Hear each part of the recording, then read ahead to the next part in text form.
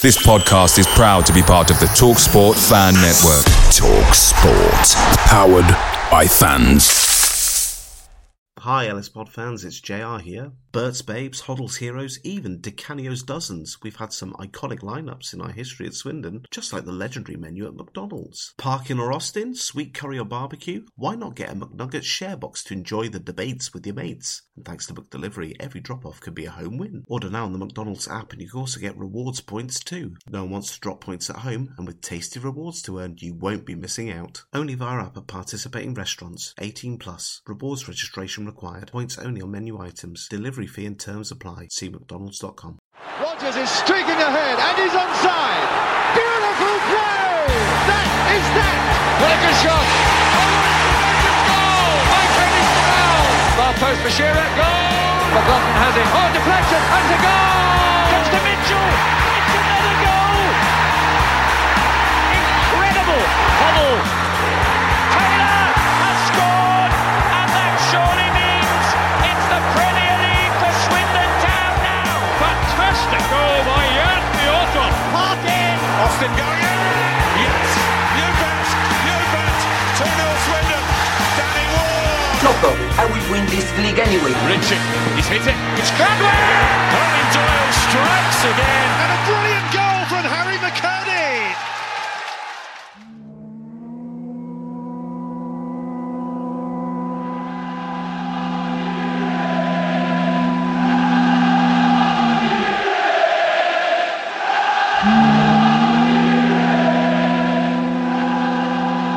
Hello, Terry. Good evening, Rich. How are you? Yeah, I'm all right. A bit bummed out because Connor was going to join us, but technology has let us down. May I say yet again? And I might mention technology issues every now and again, but 5% of what we sometimes encounter. Yeah, we're having a real run of things at the moment, aren't we? I feel like all the odds are stacked against us. But I think Connor and I basically lived the same experience yesterday, so I'm not sure having us both on would have brought much anyway. To be honest, it was going to be lacking. You're wrong. I wanted both experiences as joyous as it probably was for you yesterday, and I'm sure it was. But before that, Terry, happy episode 400. Wow, I mean that is. I was going to say that's quite some achievement for us, but it's certainly not for us. But definitely is for you. Oh, did you see? For us. Did you see it growing into this beast when you kicked it off? Absolutely not. No. I certainly would have hoped more of those 400 would have been ex-players. But here we are, covering Swindon every week, sometimes 3 times a week, most of the time 3 times a week. I tell you what, that pandemic's got a lot to answer for, hasn't it? Goodness me. God, hasn't it just? Just put me into a rhythm. I think what we're going to do after this episode is we might have a little bit of a break with no game next week. By that, I mean I'll probably still put something out. But I think that's best, isn't it? Have a little, before the run-in, just have a little break. Just have a recharge, right? Just see if we can get back from injury. See if James can shake off whatever verbal hindrance he's got, and see if Dan Hunt can, just step up a little bit and get off the bench. I'm sick of relying on the same old people. Do you know what I mean? Week in, week out, and it's time for some of the new blood to come through and show their worth in the running. Oh, there'll be contract negotiations throughout the summer. I'll be looking out for a new squad, maybe. Who knows? You just don't know. Yeah, let's have a little break for what is quite an intense month ahead if we're covering every game. Not me, though, Terry. I'm going on holiday during Easter, so Connor's taking that. He better have all the tech issues sorted out by then, because I don't want to be in a different country sweating over the notion that we might not cover a game this season, which would be the first, because we've covered them all. Yeah, I think Connor and I have got all remaining away games locked and loaded in the diary as well. So it is going to be one hell of a hectic April, isn't it? As this topsy-turvy season comes to a climax, comes to a boiling point, and it is just. I mean, you just keep going back to that league table. It's absolute bananas, isn't it? I can't call it. I cannot call it. Yeah, and performances, not even performances, but results like yesterday really add to the fact that you can't call it, because, for all of the anarchy that was happening within the fan base due to the loss at Crawley, we're still very much in it. And we've got a little break now, and we're probably going to fall out the playoffs as a result of that break. But then, recharged, like the Low Strangers podcast, we go again. Yeah, 100%, right? And like, I'm sure Newport fans had a meltdown on Friday night as well when they lost a game that they were expected to win. Like, it's going to happen. We're not the only team who drops points, especially points against sides that we expect to beat. And at the end of the day, we've won 6 of our last 9, which I think is a massive return when you look at what the squad's dealt with. And we've just got to just stay focused. And luckily, I think, the players and the management staff, et cetera, don't listen to all the nonsense that's going on around the fan base every time we lose a game. So, look, we're right in it. We've got as much right and as much chance as anyone else in that top 10 to nick 2nd, 3rd, or 4th or 5th or whatever. We've got a decent run in. We've got players coming back. Why not us, right? Why not? Why not, indeed. Before we go into the game, how was the Guinness? Little life tip, kids. Don't drink lots of Guinness while also feeling absolutely horrendous and mixing it with Beecham's max strength Oldham Flu, because it's not fun. Like, I regretted going yesterday the second I left my house. Friday I was very ill. My lovely wife said to me, if you're still ill Saturday morning, you're not going.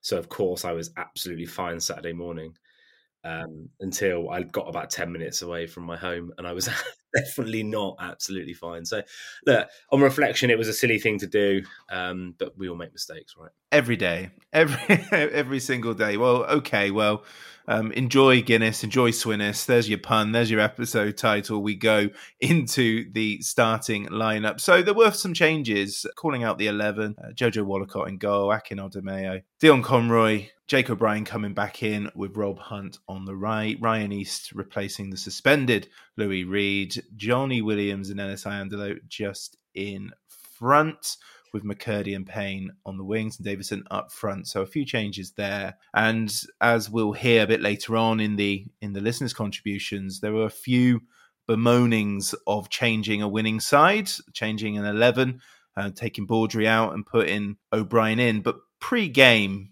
and I said it to you guys, I thought it was all logical. So this idea that you don't change a winning team is a myth, right? I've spent lots of time and take great pleasure in debunking. So again, the whole cry of don't change a winning team is nonsense. You pick the best team to win the game that day, irrelevant of history. It's simple as that. And if you wake up Saturday morning or when you're doing that team Friday afternoon, nobody with half a brain puts in Baudry ahead of O'Brien. If everybody's fit, you just don't do it. So I don't think you can. I don't think there's any sort of, any way that it's easy in retrospect, in hindsight, to say, oh well, Baudry played well Tuesday, should keep his spot.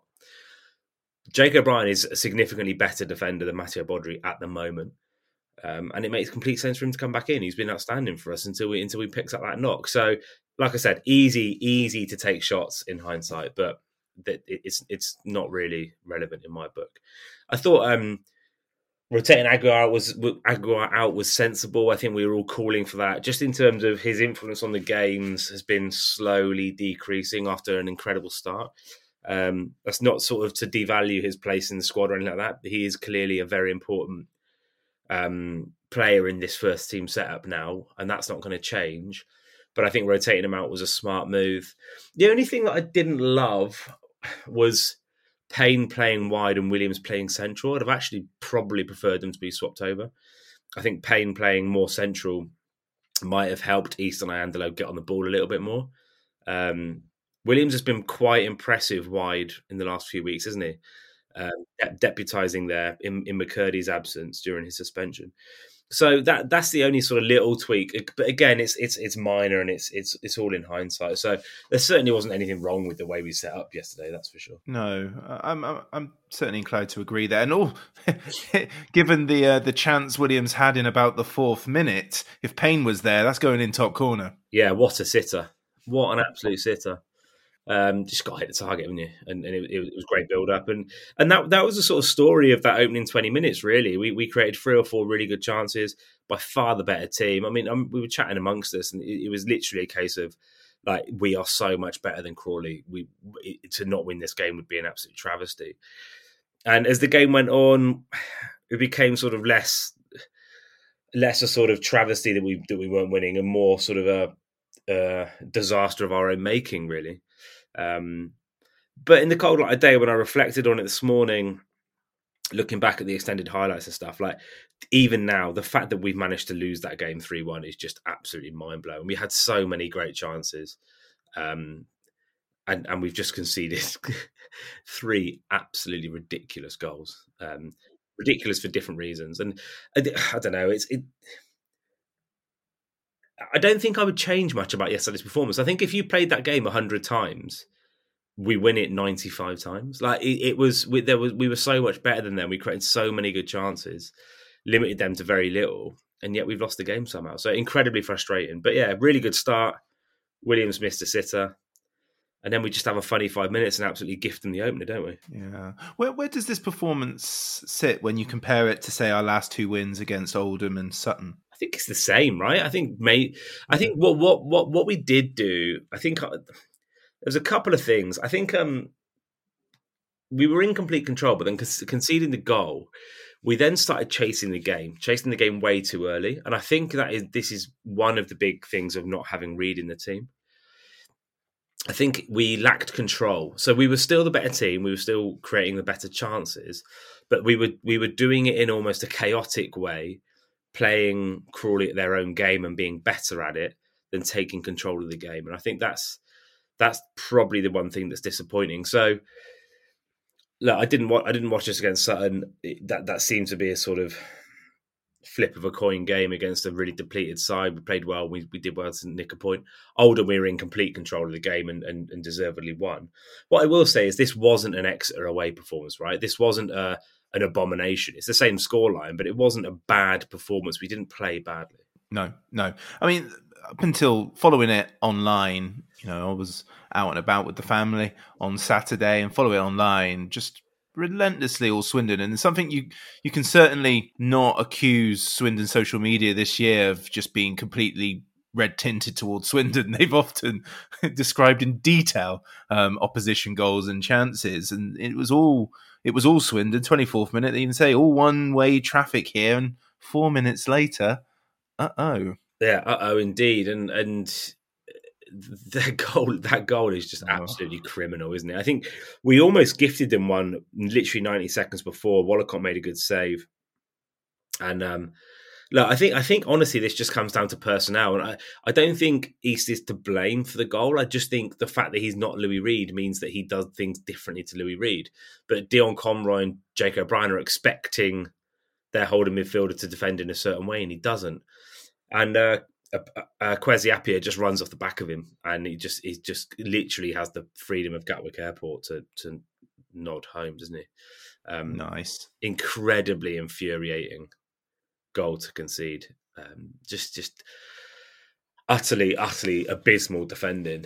But it looks awful, right? And it's just so frustrating to have your whole sort of momentum rocked, and it did rock us for five minutes. They could have nicked another one, but we sort of ground our way back into the game, and even then we're still the better team. So really, really frustrating goal to concede, but that doesn't define the game, right? No. I cannot believe, given it's only the 29th minute, how free he is for Appiah, that is, to head that. It's insane. It is nuts, isn't it? I mean, he 7 yards out, smack bang in the middle of the goal, can't miss. But if you watch it, he does just drift off East, and East has got no interest in going in with him. Now, is East told to stay high? Is that what Reed normally does? I don't know. Look, I'm not here to overanalyze us conceding goals. I'm sure Ben Garner will do that this week. But it was it looked awful. It looked really, really bad. I'm really interested how we always seem to struggle so much when Louis Reed is not in the side. He's a great player, but surely the fundamentals of what he does can be replicated to an adequate degree by everyone else who plays in that position. You would hope so, wouldn't you? And I was thinking about this yesterday when I was watching this, and I can't get my head around it either. I'm with you on that. In isolation, when Ryan East has the ball, he looks more than capable. I think he actually played quite well yesterday. He's a bit more of a ball carrier than Reed is. Reed tends to move the ball quicker, but East is a good ball carrier. But it just seems to be off the ball. We don't have that screen. I don't know whether, as I said, is that personnel related or is it just down to the fact that East does things in a slightly different way? But we were absolutely dreadful up at Tranmere without Reid, weren't we? And we haven't won since the opening day without Louis Reid in the side. Wow. And he's massively, massively important to us. Now, would we have won yesterday with Louis Reid in the side? Who knows? We deserve to win anyway. So let's not sort of stop trying. Let's not make this into a massive, massive thing. Like, we did more than enough to win that game. They've scored one. We've gifted them one goal. They've scored, and their second one is ridiculous. It just never, never in a month of Sundays does that goal happen ever again. So I'm sort of tempted just to say it's one of those things, and we move on, and we don't overanalyze it. But obviously, it is definitely a thing that when Louis Reid isn't playing, we lose games. That is definitely happening. But we did get an equaliser, and it was a good finish. And yet again, like, the feeling was before the goal, we're going to score. It's going to be fine. Don't worry. And then we got the goal, and we kind of thought, well, this is where we kick on. But Davison, another great moment for him for individually, just because, again, he was quite frustrated, I'm told, again, during this game. I think it was a bit isolated at times, but I think that's almost the system we've moved to, right? So when we first moved to this 4-3-3 at Scunthorpe at home, I was absolutely lamenting it the first half because when we do it, the two wide players literally stand on the sidelines, like they are so wide. And it does make the centre forward look really isolated. So I think it's by design. It's not by accident that we play that way. Davison knows that, and he does what he's asked to do very, very well. He looks after the ball. He brings people into play. He was up against an absolute monster at the back there, number 15. I can't remember his name. Who was rubbish, but also very, physically capable and did enough to sort of knock Davison about a bit. But Davison took his goal very well, came very close to a second. I mean, he's set up JML for, I mean, a sitter doesn't do it any justice whatsoever. Showed great awareness, which one thing I love about Davison is that in that moment, he always seems to take a split second longer to see what else is going on. We saw that a couple of times, with the Aguiar double that he set up. He just always takes that second to think, is somebody else got a better chance of scoring than me here? And laid it off to JML, who's obviously missed that absolute sitter. So look, I think Davison did really well. He's probably in the running for man of the match. Took his goal really, really well. God knows what their keeper's doing. But. Yeah, I mean, we covered the second goal for Crawley. I don't really think we need to analyse that. Like you said, it's poor, but it's one of those ones where it's just how do you analyse it? And it's just pinball, isn't it? It's just complete fluke. And actually, Woolcott's made an unbelievable save. And he's just so unlucky that the ball's then hit the post and rolled across the goal, and it's just nodded in. But yeah, look, that goal doesn't happen 99 times out of 100. I'm watching the JML miss now, and to a degree, I'm sympathetic because of the sort of the bounce before, but at the same time, the weakness of his effort is just. It's not great. And again, maybe a player with confidence at this moment in time puts that into the roof of the net, right in there. But he just goes for a placement with a player right in front of him. It's just, maybe he's panicked a bit there, but it's a huge moment. Massive moment. I mean, it was the story of the second half, really. I think, you've got the JML chance, which was so well worked. It's brilliant ball down the side by McCurdy. Parsons does really well. Davison does really well. And you just think, just hit it with conviction. As long as you hit that center, just put it central. It's in. It doesn't matter. As long as you get hold of it, just focus on contact. And he's just p-rolled it into the defender. Really annoying. Before that, at 1-1, when we had the momentum, right? It looked like there was only one winner, and McCurdy has forced Morris into an absolutely unbelievable save, where McCurdy sort of takes a couple of touches 6 yards out, reverses it, and Morris somehow gets it out. How was old McCurdy this weekend? He was good, right? Like, he was unlucky not to score that chance, and he's missed another one later on where he sort of, lashed it a little bit and then kicked off the line over about very little. He looked really dangerous. I think what he did with quality, and I certainly have no complaints about his performance whatsoever. I don't really have complaints about many people's performances. I don't think we played that badly at all. It was just one of those days where we've given up a couple of really stupid goals and got really, really unfortunate at the other end. Unlucky or poor finishing. I'll let other people be the judge of that. I don't think McCurdy's done much wrong in the one that Morris has saved. I don't think we've done much wrong in the one that Williams gets it across the goal and the defender somehow bundles it off the line. I don't think we've done much wrong in those situations. The only player who deserves any criticism in our side is and Rich, we can dive into this as much as you want. Is Johnny Williams for that dive, and this is turning into a problem for me. Okay, well, I've just had a look at it, and listeners' contributions is coming up shortly, and someone does talk about this with quite a degree of passion, where they're saying that that's neither a dive or a foul. It's momentum has taken him, and he's not screaming for a penalty or anything. He's probably trying to avoid a booking. I don't know, but look, I think it's quite well, it's common knowledge amongst the people I go to football with that I have a big issue with Johnny Williams just falling over all the time. Sure, so I think that is one thing that we need, and the dive wasn't the first time he did it in the game. And he gets nothing, right? He gets nothing because he doesn't challenge properly for the ball. He's not physical enough. If he puts himself about, he'll get more free kicks because he will actually be competing rather than shirking challenges all the time.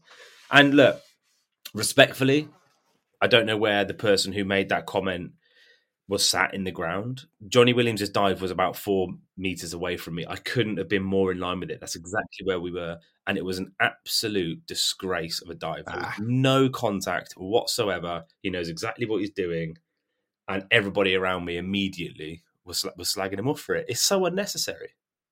And this is the 4th yellow card we've had this season for diving? Yeah. He'll get one. And then after that, they gotten on pretty quickly, and it becomes a little farcical at times with Johnny. But because what he contributes elsewhere, we don't hate it. It's not necessarily lost us games, but this one, it could have, if he would have just, I don't know. I don't think if he doesn't dive, he's not getting the ball, is he? It's going to go elsewhere, but he's got one eye on trying to get the goalkeeper in trouble and a penalty for Swindon. But the problem is he also picks up a yellow card, and it's completely unnecessary, which means that then changes the way he plays for the remaining half an hour of the game.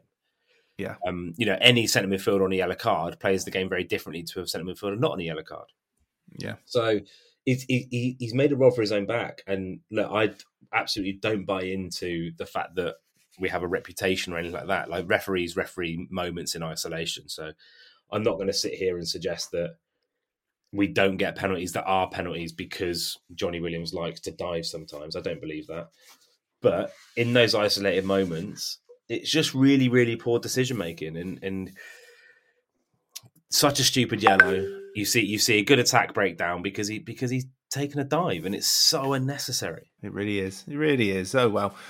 It happens, and it will happen again, I'm sure. Swindon lost 3-1. There was a third goal right at the end, and you always get this sense that people are just waiting for Dion Conroy to do something, and he's involved in this one. Just another poor goal to concede. Just a misplaced pass, but it does enough to give possession back to Crawley, and then Hutchison, I think it is, just about gets the ball in despite a desperate lunge and a lot of Jojo's legs getting on it, but a flattering result for Crawley. Hugely flattering, yeah. I mean, they can't believe their luck. I can't imagine. I've got no time for John Yems. I'm certainly not going to seek out his post-match to hear what he has to say about it. He's a poisonous troll. But look, did we lose yesterday because Dion gave the ball away in the 95th minute and whatever it was? No, we didn't. So I'm certainly not going to be joining in on any pile-on. He actually played all right before then. I don't think he's at fault for the first or the second goals. And he's very good on the ball and started a lot of our good moments. So he's no more or less culpable than anyone else, I don't think, yesterday. Made him play backwards rather than allowing him to secure the ball. Really important that when the ball drops in the middle of the pitch in this half, Swindon pick up the seconds and can build momentum in another way like that. And a great couple of passes by East as well. Williams, clever ball forward here. Davison has come round and Davison equalises! Lovely through ball and Josh Davison read it well. Listeners' contributions now. Thank you to all of those who sent something in, starting with Jeremy Randall, who says, "We should have won that game comfortably. We were on top before their first goal, but poor defending gave them a lot of space to put in a cross and a free header from 6 yards. More intensity after the break, a well-worked equaliser from Davison, and at 1-1, we missed a series of chances. McCurdy, Williams and O'Brien all culpable. Gave the ball away for a soft second. JML missed a sitter to equalise again, and we gave the ball away again for the third. Clearly the better team, but not clinical in the key moments. I'm fed up with the repeated bookings for diving. I think we do go down easily and theatrically, but referees and fans seem to think it's a binary thing, either a foul or a dive. It's possible to be neither, and from where I was, the Williams incident today fell into that category. The defender won the ball, but Williams' momentum caused him to go down.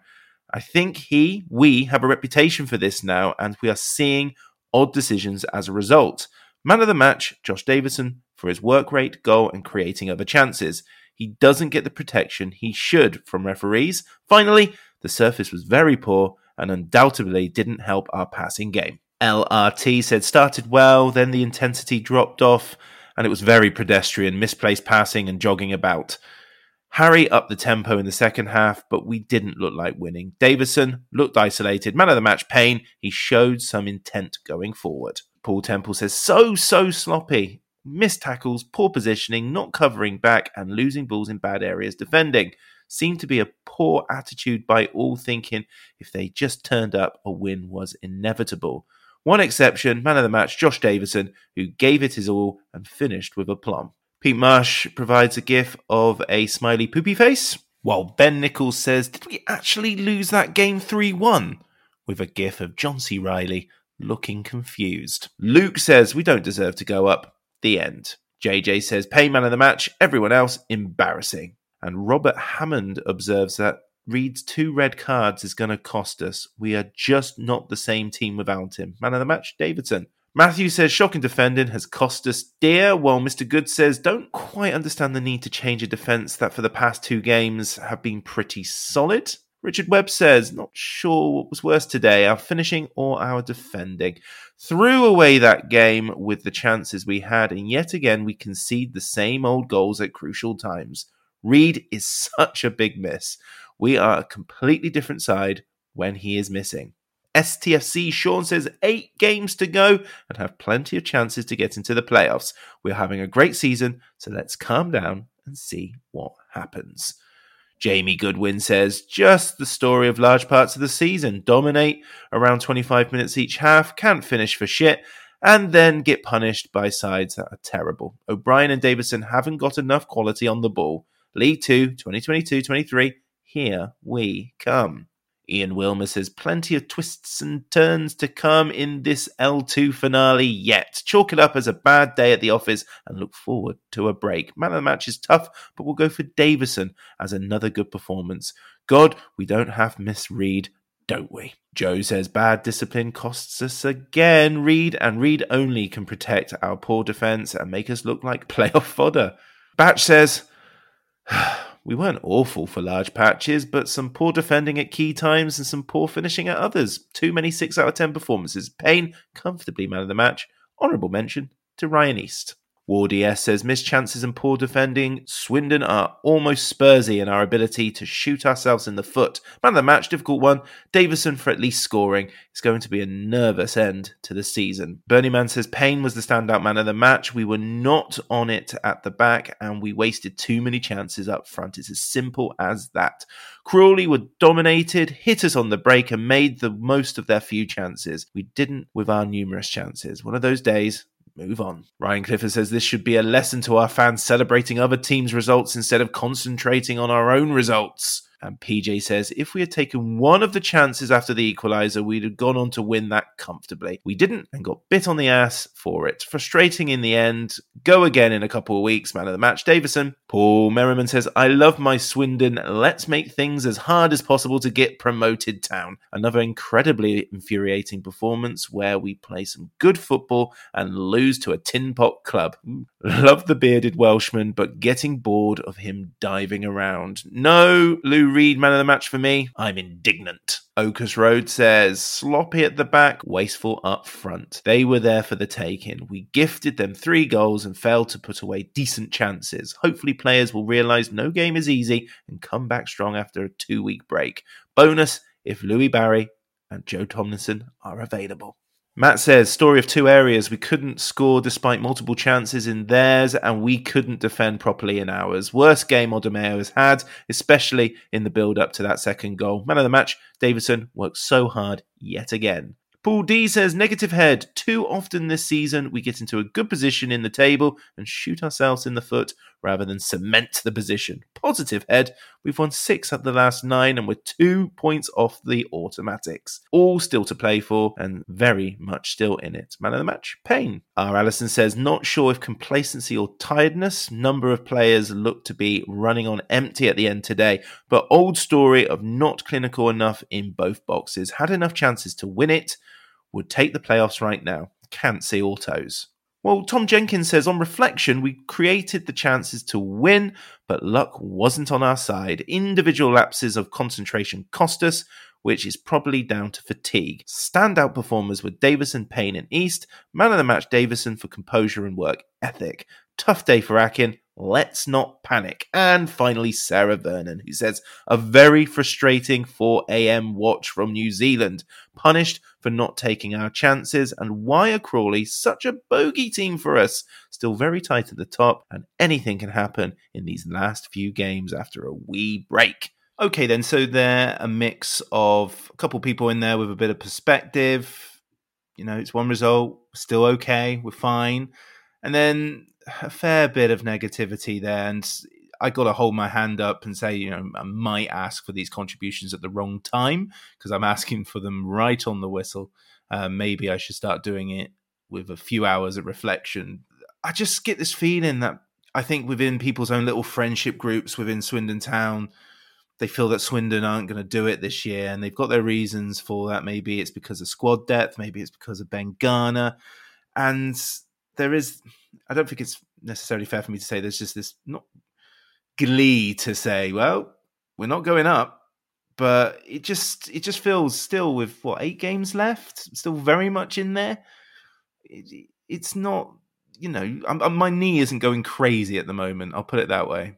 I just find the whole thing a bit weird, Rich. I think, you know, we're 2 points off automatic promotion, and yet the general vibe is we've got no chance. I don't get it. And I think it is sort of small, isolated pockets that then sort of, you know, bubble up on social media.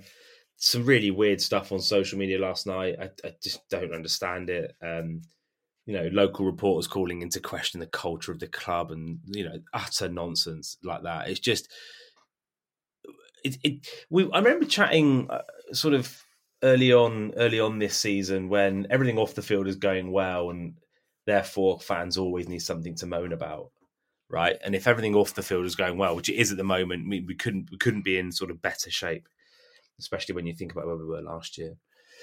New ground, etc. You know, the whole ground business, etc. People will always find stuff to moan about. So if they can latch on to to a poor performance or and some nonsense about a player not wanting to do an interview and that being representative of the whole culture of the club or whatever it is, then some people in our fan base will always latch on to that negativity. I don't think it's a Swindon thing. I think it's a football fan social media thing. And I just wonder how many of these people actually go to games or actually are invested in the club, or whether they just like making noise on social media for attention. I don't understand it. I think if you actually focus on what the players are doing, what the coaching staff are doing, and what our fans are doing at the game, because incredible turnout yesterday and great atmosphere. I think if you focus on those three things, there isn't much to moan about, really, is there? And people are desperate to find something sometimes.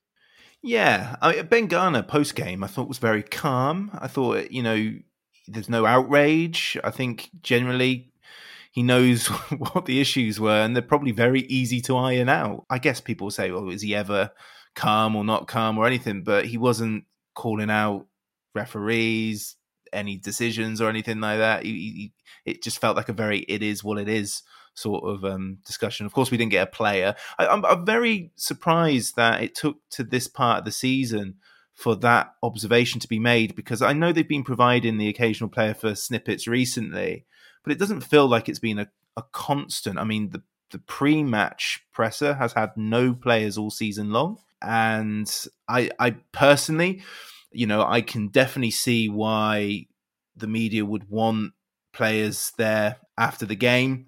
My personal opinion is cynical, because I think they'll just give generic nothingness and just say we go again next week. Fans were class.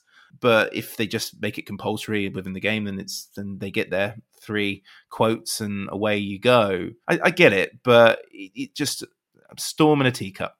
A complete non-story. Complete non-story. Ben Garner has been really protective of the players this year, win or lose. It's got nothing to do with us losing.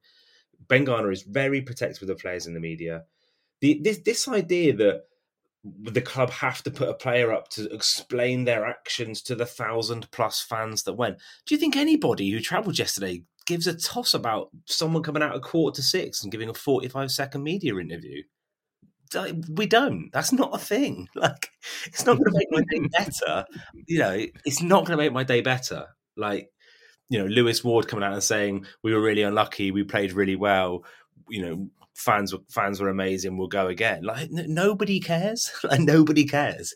And yet, for some unknown reason, yet again, it's trying to find the sliver of negativity in something that just doesn't exist, and to label it as a microcosm of the poor culture in the club is, quite frankly, a disgrace. Okay. Well, we'll move on. Man of the match was quite close from the contributions, but it was a runaway in terms of the poll that I created to try and find a definitive winner. It was funny because I wouldn't say I got stick, but a lot of people were questioning why it was a straight shootout between Josh Davison, who was given the man of the match from listeners, and Jack Payne. Well, frankly, Jack Payne got a lot of nods.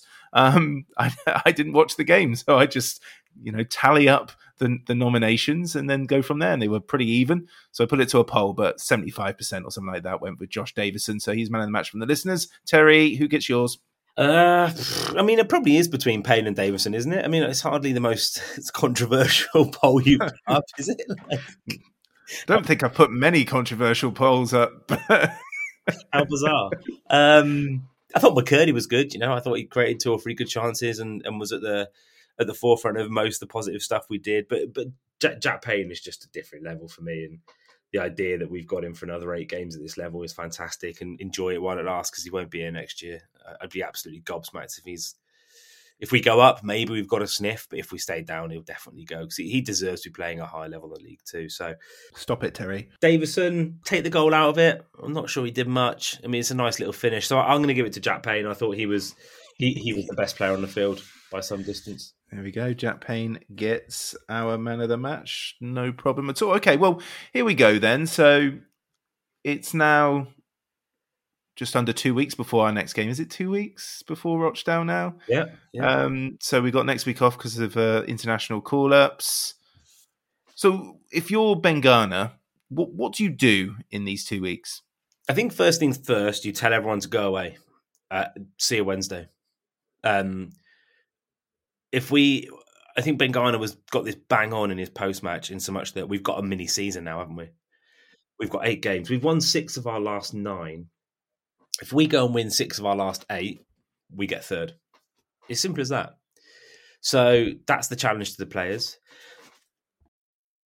We've got players coming back. We've got, on paper, a relatively favourable running compared to some of our rivals in that top 7, top 10 group, and we have absolutely as much right as anyone else up there to go and compete for one of those top 3 spots. I think the players coming back are massive, right? Like, The idea of having a fit Ben Gladwin for the last 8 is massive. The idea of having a fit Louis Barry as an option is absolutely massive. Getting Joe Tomlinson back in the mix, all of these things will, they're 3 huge players who will probably walk into our starting 11, if not certainly strengthen our match day squad.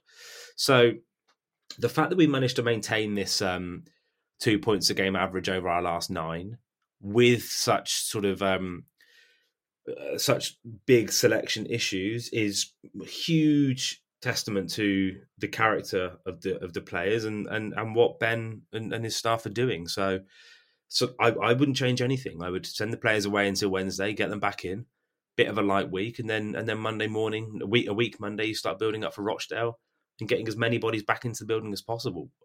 If we play like we did yesterday, another 8 times, we'll win 5 or 6, and we've got every chance of finishing top 3. And that would be great, wouldn't it? It would be massive, right? The last thing I want is another season at this level. It's not much fun, is it? No. Yeah, we just gotta keep going, right? Keep going. Like we know that we have the ability. As I said, we're averaging 2 points a game over the last 10 games.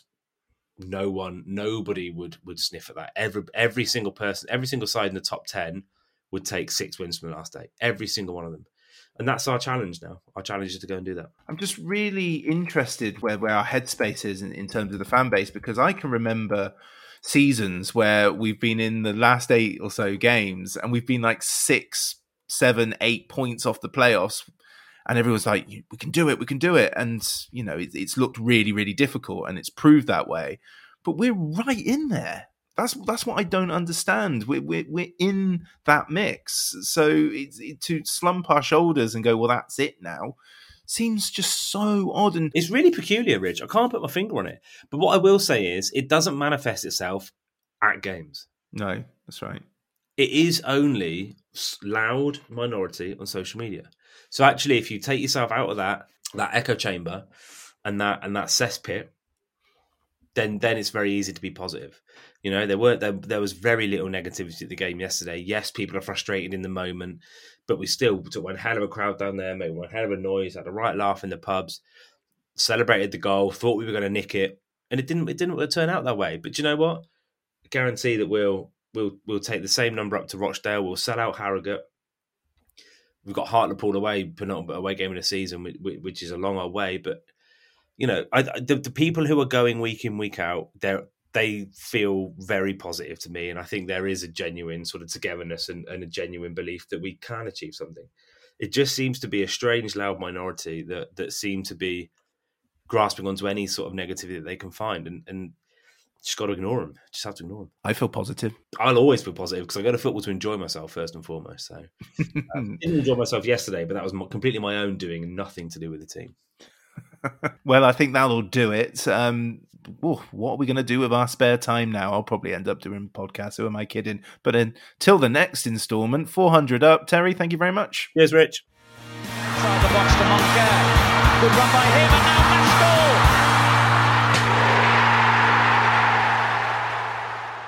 The Low Strangers is an independent podcast. Views given do not reflect those of Swindon Town Football Club. The music is provided by the great Matthew Kilford, and the podcast artwork is by Matt in Singapore.